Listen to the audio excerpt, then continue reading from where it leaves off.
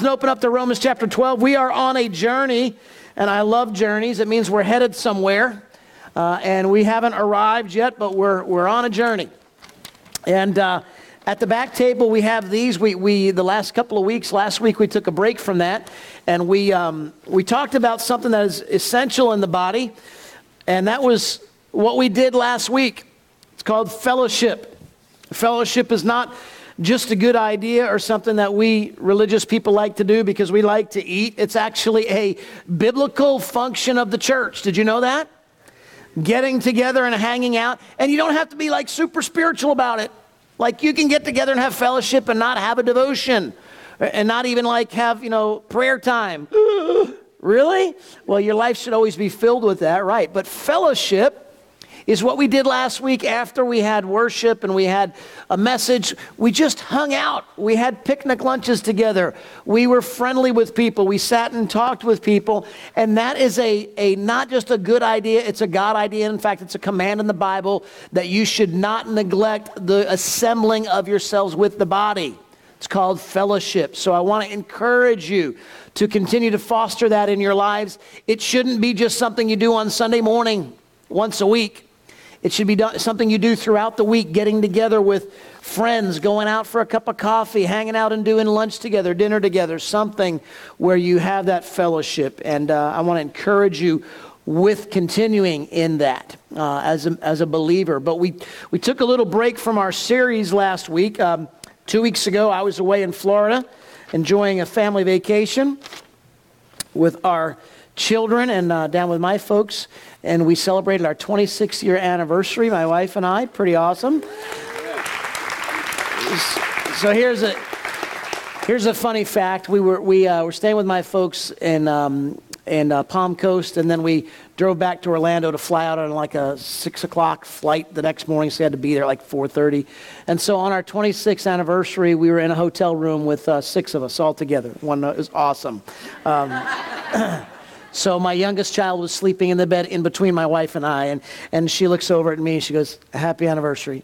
Who would have thought 26 years later, here we would be in a hotel room with 2 queen beds and 4 of our children for 26 years. But it was amazing. I love vacations with family, but they're also work with kids. So my wife and I are getting away on our own for our 26th honeymoon next month. So that's when we'll celebrate. But I had somebody here that was celebrating a 40th anniversary this morning. I said, "Man, that's amazing." He's like, "You know what? It's only like 5 minutes. It feels like 5 minutes." I said, "Really?" He said, "Yes, 5 minutes underwater."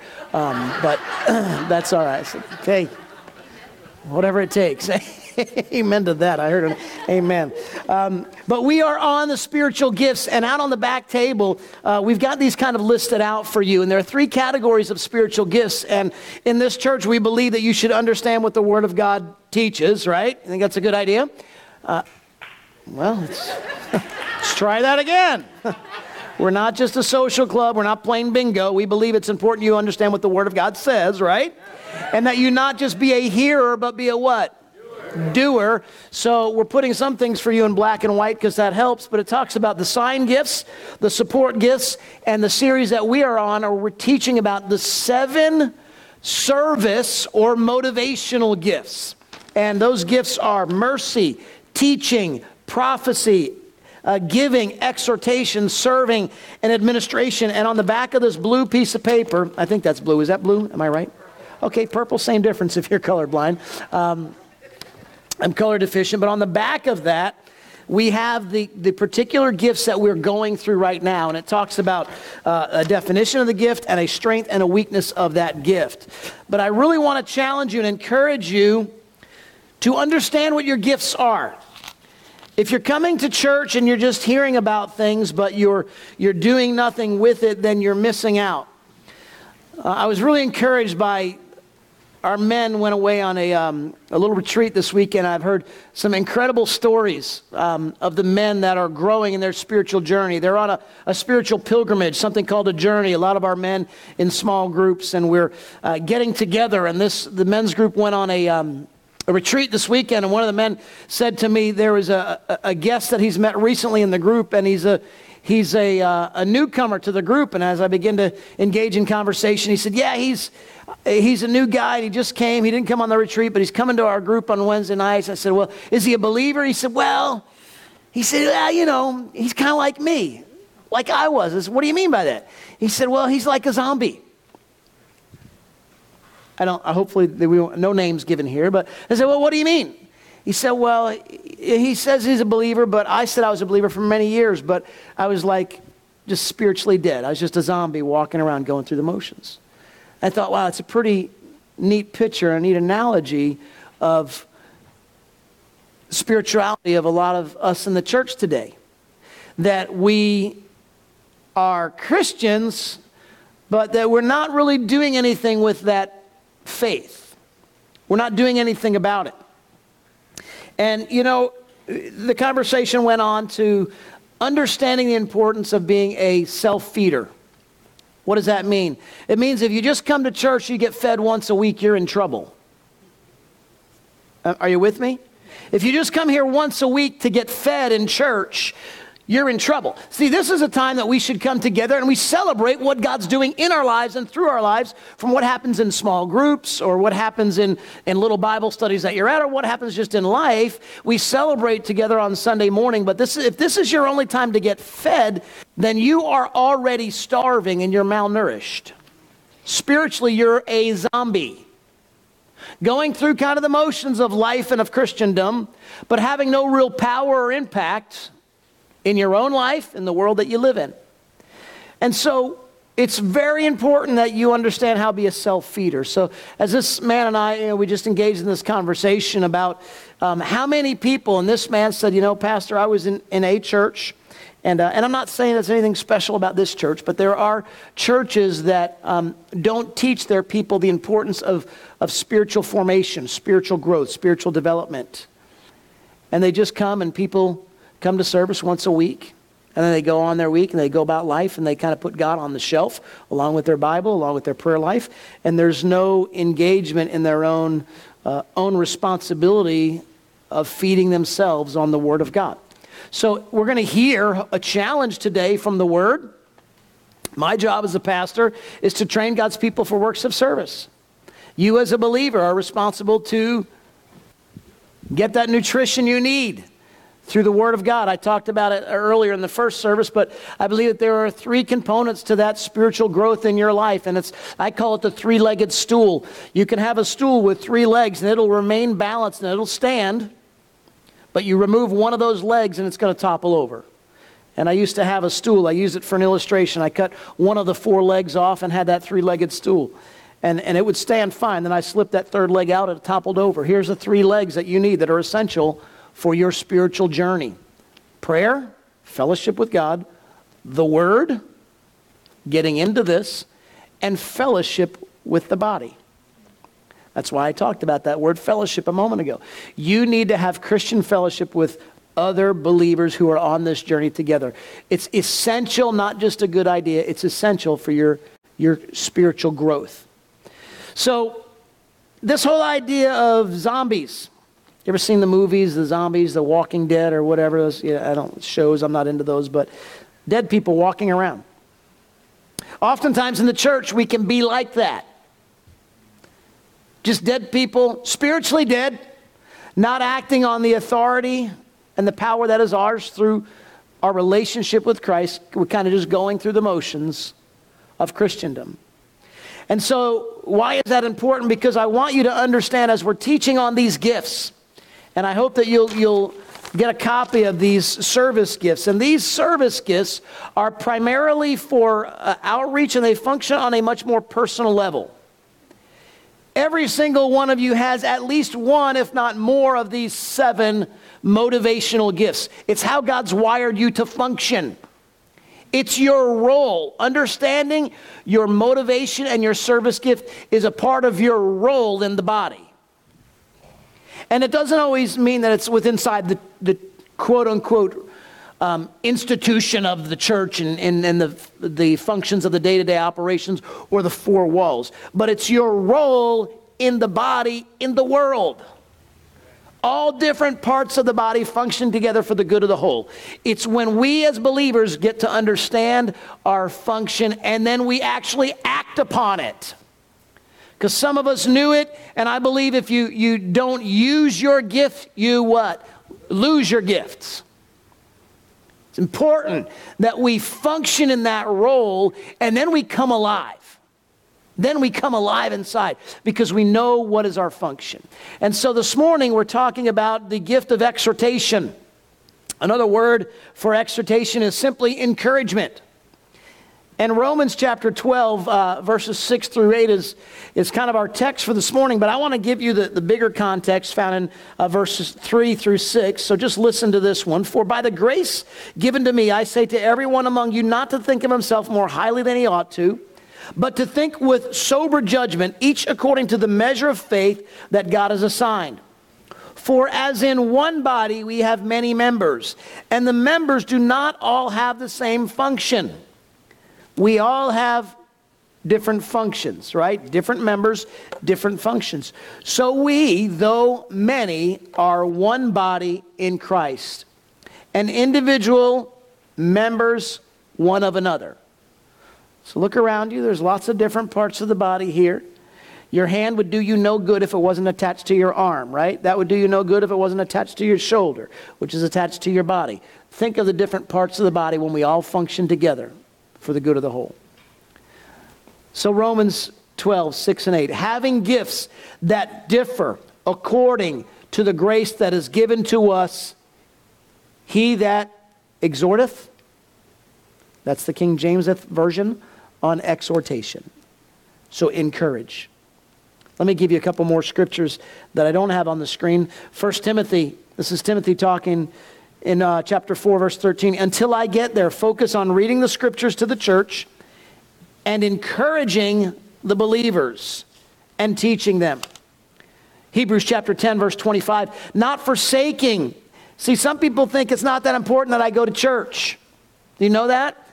You know, the average Christian today attends church twice a month. In the summertime, it's way worse than that, twice every 12 weeks. That's what happens, right? We get busy, I get it.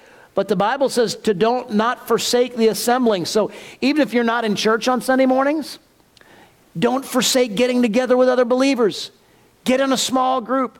Have a friend over for coffee. Get together for dinner. Do something because we need each other. Is anybody awake? We need other believers. The Bible says, don't forsake assembling of ourselves together, as is the manner of some, but exhort one another. And so much more as you see the day approaching. What that means is the worse things get in the world, the more we should be getting stronger as a church. Hello? You guys need to wake up today. Okay? Help me preach and we'll go faster. The worse things get in the world, you can turn on your TV and see things are getting bad, right? Okay, we got that part established. Okay, the worse things get in the world, the more important it is for the church to come together in unity and be strengthened together because we need each other. Thank you. Great, we can go home now. I'm all set. Help me get through these points. 1 Thessalonians chapter 5. This is Paul again talking. And we urge you, brothers, warn those who are idle, encourage the timid, help the weak, be patient with everyone. 1 Thessalonians 5:14. Acts chapter 14, verse 21. And when they had preached the gospel to that city and had taught many, they returned again to Lystra, Iconium, and Antioch, confirming the souls of the disciples and exhorting them and encouraging them to continue in the faith. Exhortation comes from a really fancy Greek word called paraklesis, which you really don't care about, but it's the word paraclete, which is the very same exact word given for the Holy Spirit. The scripture teaches that he is our paraclete, and that word simply means he's our helper. How many of you need help sometimes? Like you're doing a project. I've got like the greatest helper. My son Isaac and Chloe, they were working on a job helping me, and I've got my little helpers. I'm like, I need this or I need that. I was up on scaffolding yesterday, and I'm like, can you get me this? It's great to have a helper, isn't it? We all are thankful for helpers. The Holy Spirit is our helper. And this whole idea of helper means one called alongside to help. That's what that means. We all need that. The gift of exhortation or encouraging, the definition is that special ability or gift that God has given to certain members of his body to come alongside to help strengthen, steady, and encourage those who are weak, faltering, or discouraged. And so it's critical that we all encourage each other, but there are some here today, specifically in this body, that have that gift of encouragement. You know those people, right? They come alongside you and they just kind of give you a little word of encouragement. They can tell when you're down. They see it in you. How many of you have ever experienced this? And they come up and they encourage you, right? Aren't you thankful for those people? Maybe you're one of them, but we all love those encouragers. It's the guy or the gal who makes you feel like there's hope. I can make it, even though right now life really stinks and I'm not going through good. And the encourager comes along and they put some wind in your sails. Encouragement may include things like an unusual knack of speaking the right words at the right time to encourage. That's one of the things that encouragement may include. The right word at the right time.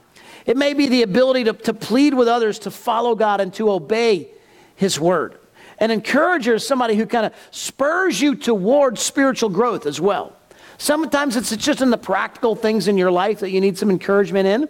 But also the encourager recognizes that everything in life that's practical ultimately goes back to what's spiritual. And if you're encouraged in your spiritual journey, everything else in life lines up. Did you know that? In fact, it says in Matthew chapter 6, verse 33, to seek ye first the kingdom of God and his righteousness, and all these things shall be added unto you. So that's simply an encourager saying, hey, put God first and everything else will ultimately come together. You know, you need to lose some weight. You know what? Put God first. That'll ultimately come together. You need to get a better job. You need to be a better husband. Listen, put God first and that'll all kind of come, it'll all fall in line. Did you know that? We tend to overcomplicate things and we look at them from the wrong perspective. The encourager has the ability to counsel and to comfort and to console those who are discouraged. They have the ability to counsel others in need of affirmation or direction. These are things that come through the encouragement. All of you would agree, hey, I need those things, right? Well, guess what? If the encourager is not using their gift, you might be missing out on some things that you need to spur you towards spiritual growth. Affirmation. They have the ability to admonish and to warn those in danger of abandoning the faith. We've all seen that, right? I've heard people say, well, I don't go to church anymore. No one missed me. No one cares. Why bother? And they've walked away from their faith. It's not just church attendance, but church attendance usually is associated with disassociating with believers, right? And then before you know it, those people who are not associating or having fellowship, remember that command, with other believers, doesn't take long before it's one step away, another step further, and before you know it, totally away from their spiritual faith journey. So what if the encourager had done their job to say, hey, I know you're discouraged right now. I know you're upset with this, you're not happy with that, and blah, blah, blah. Whatever it is that's pushing you away, or someone in church offended you, and then you stop, go, listen, hang in there, because kingdom things are way more important than some of these little things. The encourager has got a critical function, a vital function in the church. And Paul was a great illustration of this in his life. And I'm going to give you some of the things that, and I see my time is ticking, but I'm going to move fast, so stay with me. A motivation to urge people to their full spiritual maturity in Christ. Colossians chapter 1, verse 28, Paul's goal was to present every man perfect in Christ Jesus. Paul urged people to grow. And if you have grown stagnant in your walk with God, if you're not pursuing greater spiritual growth, you're going to quickly grow stagnant and slip away. By the way, it's great to see all you Teen Challenge. The whole house is here today. Would you guys let them know you love them and appreciate them being here? If there's one thing I could say to every Teen Challenge man that's in the house and women that are in other houses is you are learning some of the tools of life to function that a lot of believers don't get in their everyday life. You are getting, if you can stick with this program, that's like boot camp, and it's hard as anything, I'm sure, but you're getting the tools to learn how to function, to learn how to be a self-feeder, how to grow in the Word, grow in the Lord, and to grow spiritually into your full potential that is yours. I want to encourage you to stick with it, use these tools that you're learning, and they will help you to survive. These are not just little nice Bible stories. These are survival skills you're getting. Because when you get out of there, well, even before there, all hell breaks loose. You need those tools, right? So you're getting tools in your tool belt to help you survive, guys. And Paul was encouraging us to continue towards spiritual maturity. Paul also had an ability to discern where a person is in their spiritual growth and speak on that level. Paul met people where they were at. He didn't try to speak over their head and preach over their head and challenge them with things that they weren't ready for. In fact, he says in 1 Corinthians chapter 3, verse 1, Paul saw Corinthians as spiritual infants, babes. And I, brethren, could not speak unto you as unto spiritual, but as unto carnal, even as unto babes in Christ. You know, sometimes in the church, people who are babes in Christ come in, and those of us who have been around a little bit more expect those spiritual infants to be able to handle things that are way up here, because we're handling them in our life, but they're not there yet, right? It's not up to you to look at them and say, oh, you need to get this, and this straightened out before you can, serve in the church, because your life's a mess, man. Well, join the club. So is mine. We all are, right? But an encourager sees where a person's at and is able to meet them on that level and help encourage them towards spiritual growth. An encourager has a desire to give steps of action in urging people towards spiritual ministry. Not just, hey, you should do this. Or, here's how to do this. Here's what to do. And Paul's writings are filled with practical little steps or counsel towards these action steps on how to grow spiritually. Here at Centerpoint, we don't want to just say, hey, you got to grow. I talked about being a self-feeder, but here's the truth about the men's group. And this man that was talking to me earlier today about he said, for decades I was a spiritual zombie. Because I went to church and I listened at church week after week, and I heard the songs, I did the thing, but I didn't know how to grow spiritually. And so the starting point that Kevin's doing is an 8-week class that we have that helps you get started on the right foot. Because a lot of people are told, hey, you need to be a disciple and a follower of Jesus. All right, well, what does that mean? What does that look like? How do I do that? All right, great, it's good to read your Bible, but where in the world do you start? Have you ever been like me and read the Bible and says, I don't know what the heck that means? Anybody else ever do that? Just the preacher, right? Right. Well, I'll be honest with you.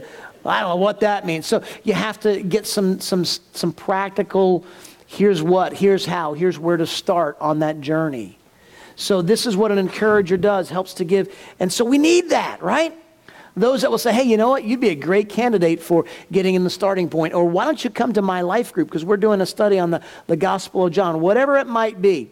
So an encourager like Paul has this drive to explain the truth in a logical reasoning so that people will accept it.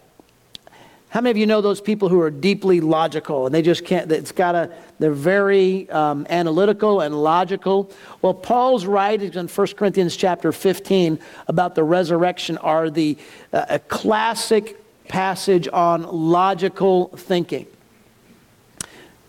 And reasoning was the basic method when dealing with Jews and Greeks and King Agrippa. So Paul gives this logical whole exhortation. And so an encourager can help with that. Do you know that we all learn different? We all think different. We all process different. Encouragers are great at helping people kind of navigate that. Encouragers have an ability to visualize spiritual achievement for people and use that to motivate them to action. How many of you have needed some motivation sometime?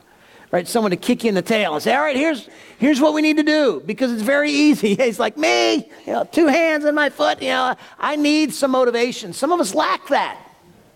Some of us tend to be procrastinators. Don't look around, don't elbow your spouse, all right? But some people tend to procrastinate things. Oh, I'm gonna get to that someday. I'm gonna set some goals for my spiritual journey maybe sometime. Why not today? Why not now? Why not jot down where you want to be 30 days from now, 60 days from now, 90 days from now? Well, that seems silly. No, it seems like a goal, kind of a sequential goal to say, hey, a goal that's in your mind that's not written down is just a pipe dream. It's a fantasy. It's probably not going to happen.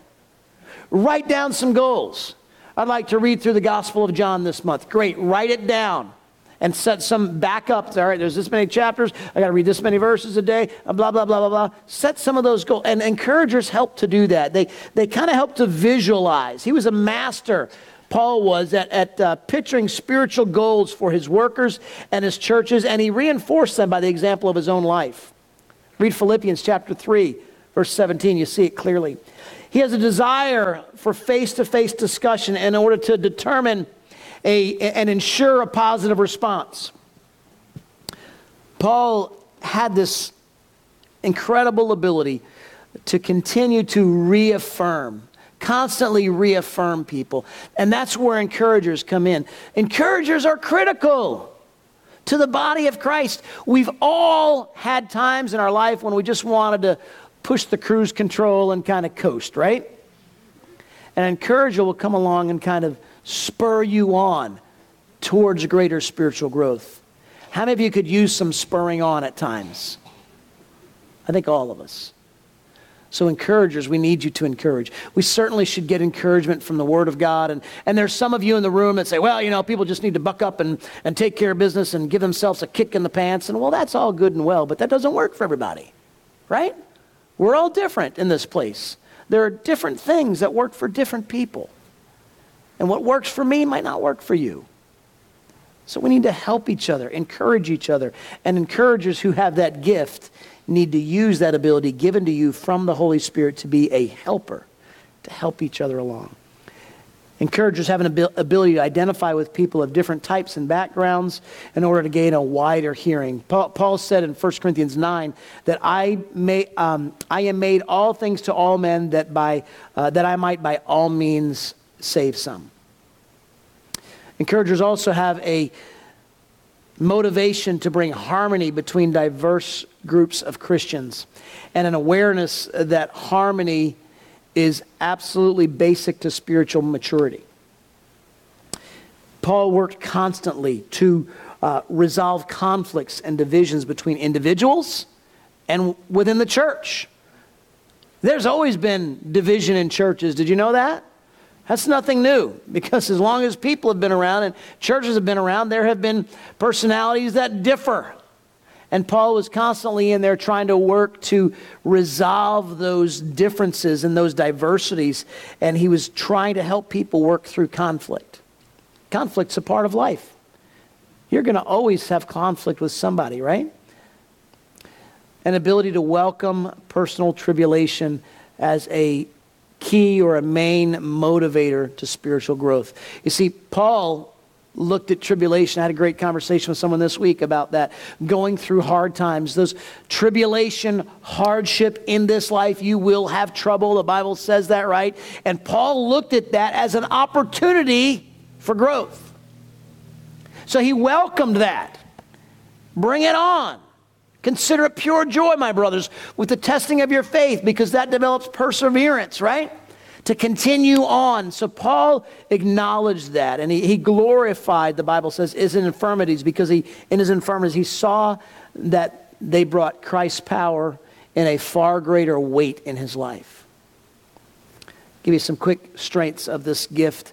Folks with this gift have an ability to listen and encourage and admonish, to give counsel on a one-on-one basis. They have the ability to pull others along and spur them on to spiritual growth. An encourager is like God's cheerleader, right? Hey, Ra, you can do it, you can do it. We all want those cheerleaders at times to kind of encourage us on, right? The desire to teach practical application of Scripture rather than just the factual understanding. And that's the difference, and we're going to talk about a teacher. Sometimes the gift of teacher, we need those people with the gift of teaching, but they tend to be more factually driven than an encourager who is going to focus more on the practical side of things. A positive attitude and outlook on life, placing a great emphasis on God's grace and the ability to help us through our circumstances. The ability to see all suffering and hardship as an opportunity for Christian growth. I already alluded to that one. The ability to stick with people when others give up on them. The ability to remain patient with people, even when others might accuse the exhorter of being naive or gullible or easily taken advantage of. Could be that encourager is just a little bit more patient, right?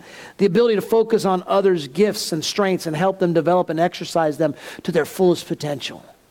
Wouldn't it be awesome if everyone arrived at that potential which is inside of them to be the man of God or the woman of God that He's calling you to be? The encourager has a keen sensitivity to know when someone else is discouraged and a strong desire to want to help. The encourager is the guy out in the lobby or the gal out in the lobby that before you even get into church in the morning in here, they're out there and they see you coming in and they can tell that you're downtrodden and your head's hung low and your shoulders are heavy and they jump into action. And this is why it's critical that we be obedient. See, it's the body ministering to the body. If everybody comes into church on a Sunday morning, they just expect ministry to take place from this pulpit to you, you've missed out on what the church is all about. The church is the body ministering to the body. And if you've got the gift of encouragement and you're sitting in the lobby and you see someone come by you that you don't even know, but you can tell because God tells you in your heart that they're discouraged and you have the gift of encouragement, what should you do? Use your gift. Encourage them. Don't just sit there and say, oh boy, that person's down, but too bad somebody's doing something. I don't even know who they are. Who cares?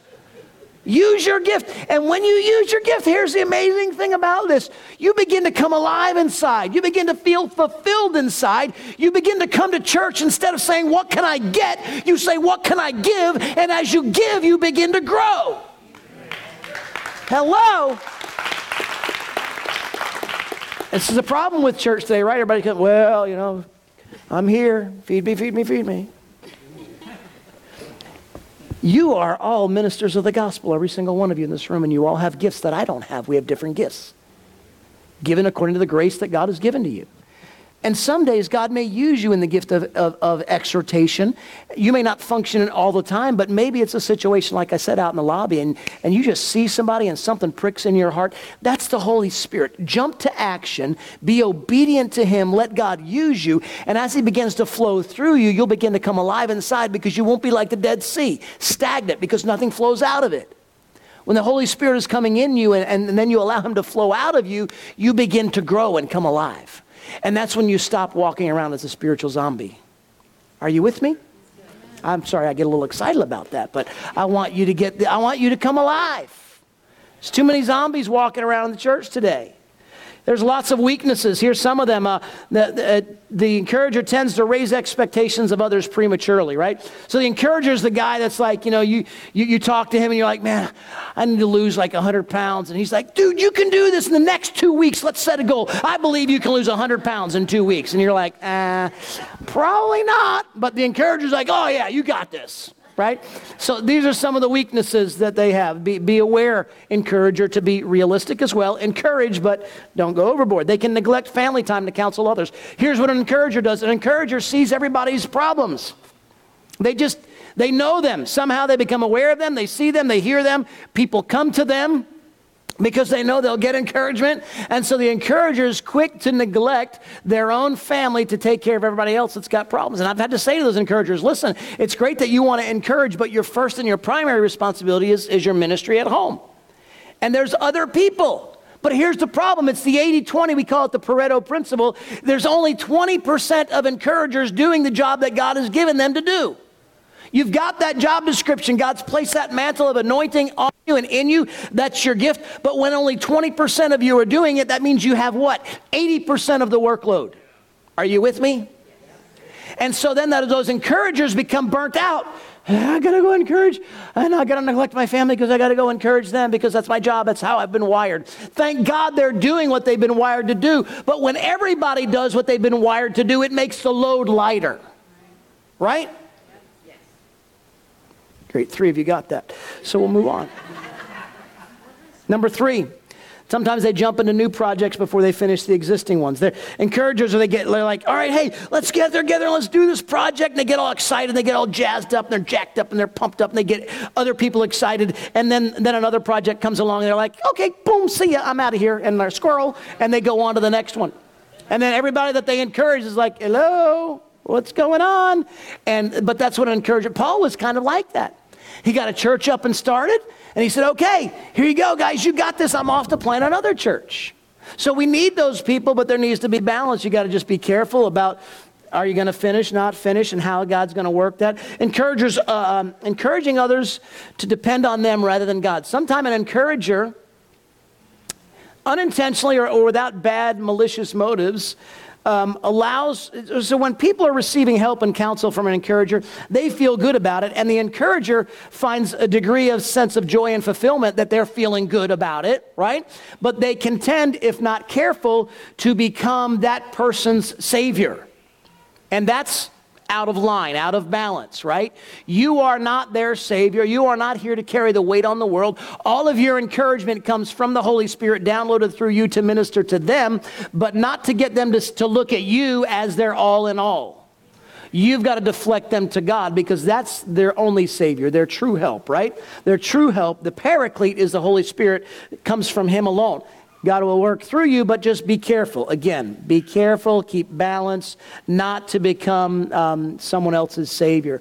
Trusting visible results rather than a true change of heart. Sometimes an encourager sees some external things going on. They get so pumped up about that, and they're great, but yet there hasn't been a real change of heart. And is that the encourager's responsibility to change someone's heart? No. Only the Holy Spirit has the ability and the power to change someone. You have to draw them to God. Again, encourage them towards spiritual growth. It's only Him, it's only the Holy Spirit that can transform a person. Just be careful there. Giving counsel before discerning the type of person or problem. Exhorters tend to kind of categorize problems in their mind, and they may not have necessarily heard all the facts. And like, okay, boom, boom, boom, I see what's going on, and they jump into action, and that can be very dangerous. The next thing is they can become impatient in helping people who don't show quick improvement. Encouragers can they can be patient on some sides and then not so on the other side. They feed on success, and many times encouragers are in a hurry to kind of say, let's get, I want to get you going, and sometimes more focused on that rather than lasting change. I wish that change was easy, that we could just put the easy button and boom, we'd like that, right? Wouldn't it be awesome? But do you know that change is a process? It takes time. And you can't rush things that are worth anything. Take some time, right? And I believe the Holy Spirit is amazing and powerful and can change in an instant what counselors can't do in a lifetime. But oftentimes it's the journey of the transformation that we miss out on. We're all about the destination. Paul helps us to understand, man, it's through the fire that God is refining you. It's through the hard times. But we're all quick to say, hey, I want to get out of the hard times, right? No, it's through that God is doing a deeper work in you. So embrace that like Paul did. But when you're in the fire, boy, it's nice to have a little encouragement. Hey, you can do this. Hang in there. You got this, man, right? We all need that. I'm not going to get into this for the sake of time, but Acts chapter 4, verse 36 tells us about Barnabas. Paul and Barnabas, were kind of cohorts a lot, but Barnabas' very name means son of encouragement. And his life was a continual succession of helping, lifting, and encouraging those that other Christians didn't trust. Barnabas was essential. When no one believed that Saul was converted yet as a disciple, Barnabas took the initiative. He introduced Saul to the apostles, and he told them, hey, Saul's conversion is real, and listen to his preaching, and it's the real deal. What an amazing, and I don't know what the story of Saul/Paul would have been like had it not been for Barnabas, who needed that son of encouragement. Look at the background again. We don't have time to get into all the context of the history there, but you read that story, you'll be amazed. Encouragement transformed that whole story, into being what it really was with Paul's life and how he was used in such an instrumental way in the New Testament church. Barnabas encouraged, lifted, helped the weak, and he strengthened those who were faltering. There's a lot of people faltering that need some encouragement.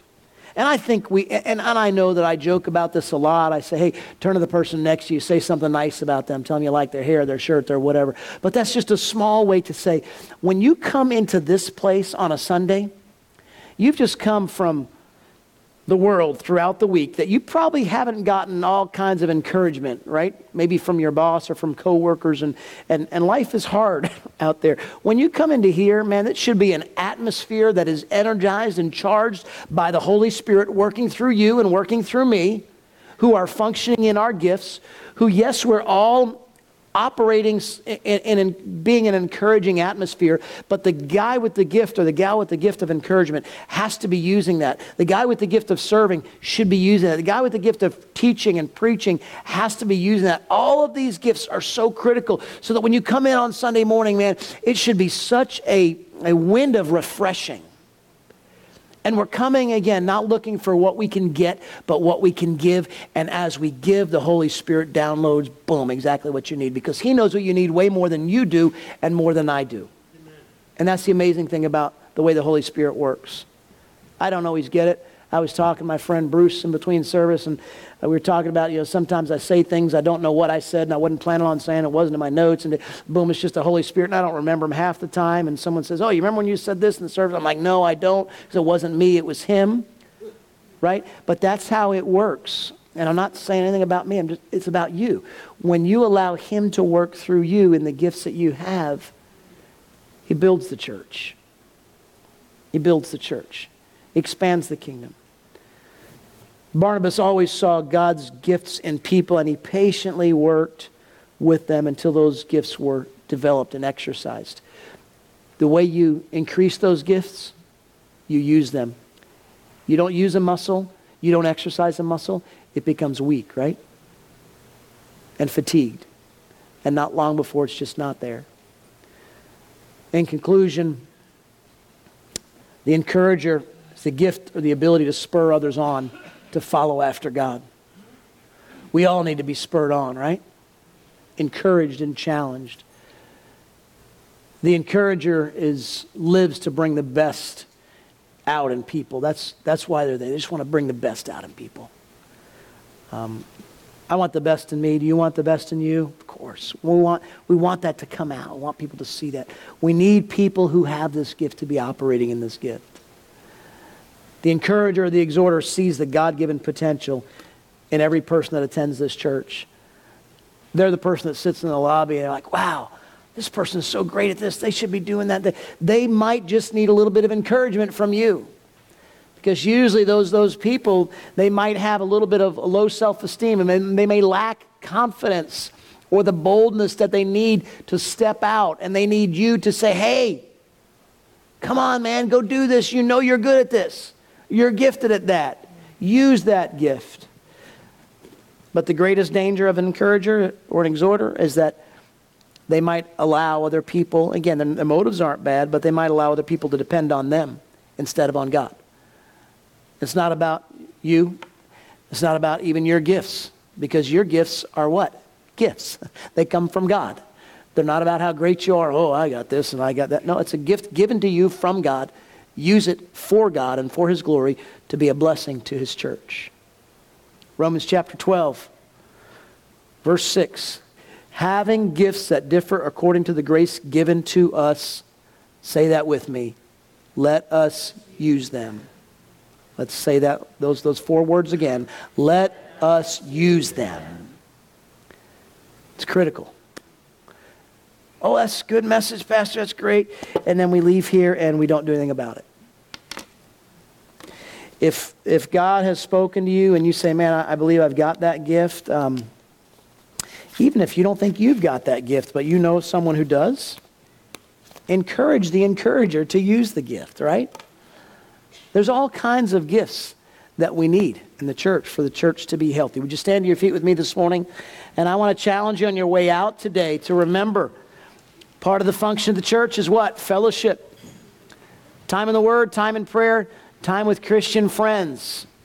You need that. And if the only fellowship you have with Christian friends is on Sunday morning, then you are missing a leg to your three-legged stool. And it's not stable. Well, you don't understand. Life is busy, Pastor. I don't have time for all kinds of, fellowshipy stuff. That's nice for people who are social. Listen, get over yourself. We're all busy, right? We're all busy. Make time for Christian friends because you need it to grow and to be all that God wants you to be for kingdom purposes. Amen? Mr. Kevin Wood, would you come and close us in prayer? I'm going to turn the service over to him, and I'm going to try to go by the back door and say goodbye to you on your way out here. But don't rush out of here. I want to encourage you to encourage someone else before you leave here this morning. God bless you, Kevin. Thank you.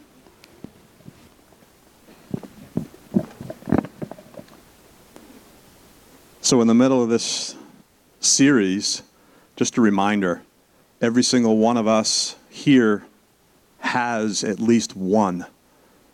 So as you're hearing these messages, hopefully you're working to identify, what is it? What is it, God, that you've given me? What is it that you've gifted me with? Because we as a family, we need you. We need you. We need you. We need each and every one of us to be serving in our gift capacity. It's something that Pastor Craig said that I know that many of you can relate, but I certainly related to. When you're operating in your gifts, it is just amazing how God pours into you, how you feel so energized. And when you're not, that's when you feel tired, worn out, weak. But man, when you're operating in your gifts, He just energizes you to keep doing more. So I encourage you to get in this study, that in this series that we're in, talk to other people, talk to friends, talk to others. If you don't know what your gift is, make sure that you're talking to them as well. Let them know. Encourage them, as Pastor Craig said, to help them identify what their gifting is. Every one of us here has at least one. God, we thank you for this morning. We thank you for this entire morning. Thank you for your presence here, for your Holy Spirit here, the worship time we had this morning, just a powerful time of worship. And God, I just thank you that you care about every detail of our life, God, and you just want so much, not just for this church, but for us as individuals. You have so much to give out through us, God.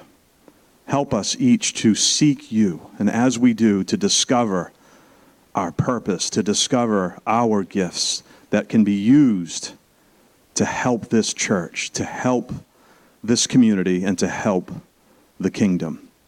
We just thank you, we praise you, we give you all honor and glory. In Christ's name we pray. Amen. Have a great week.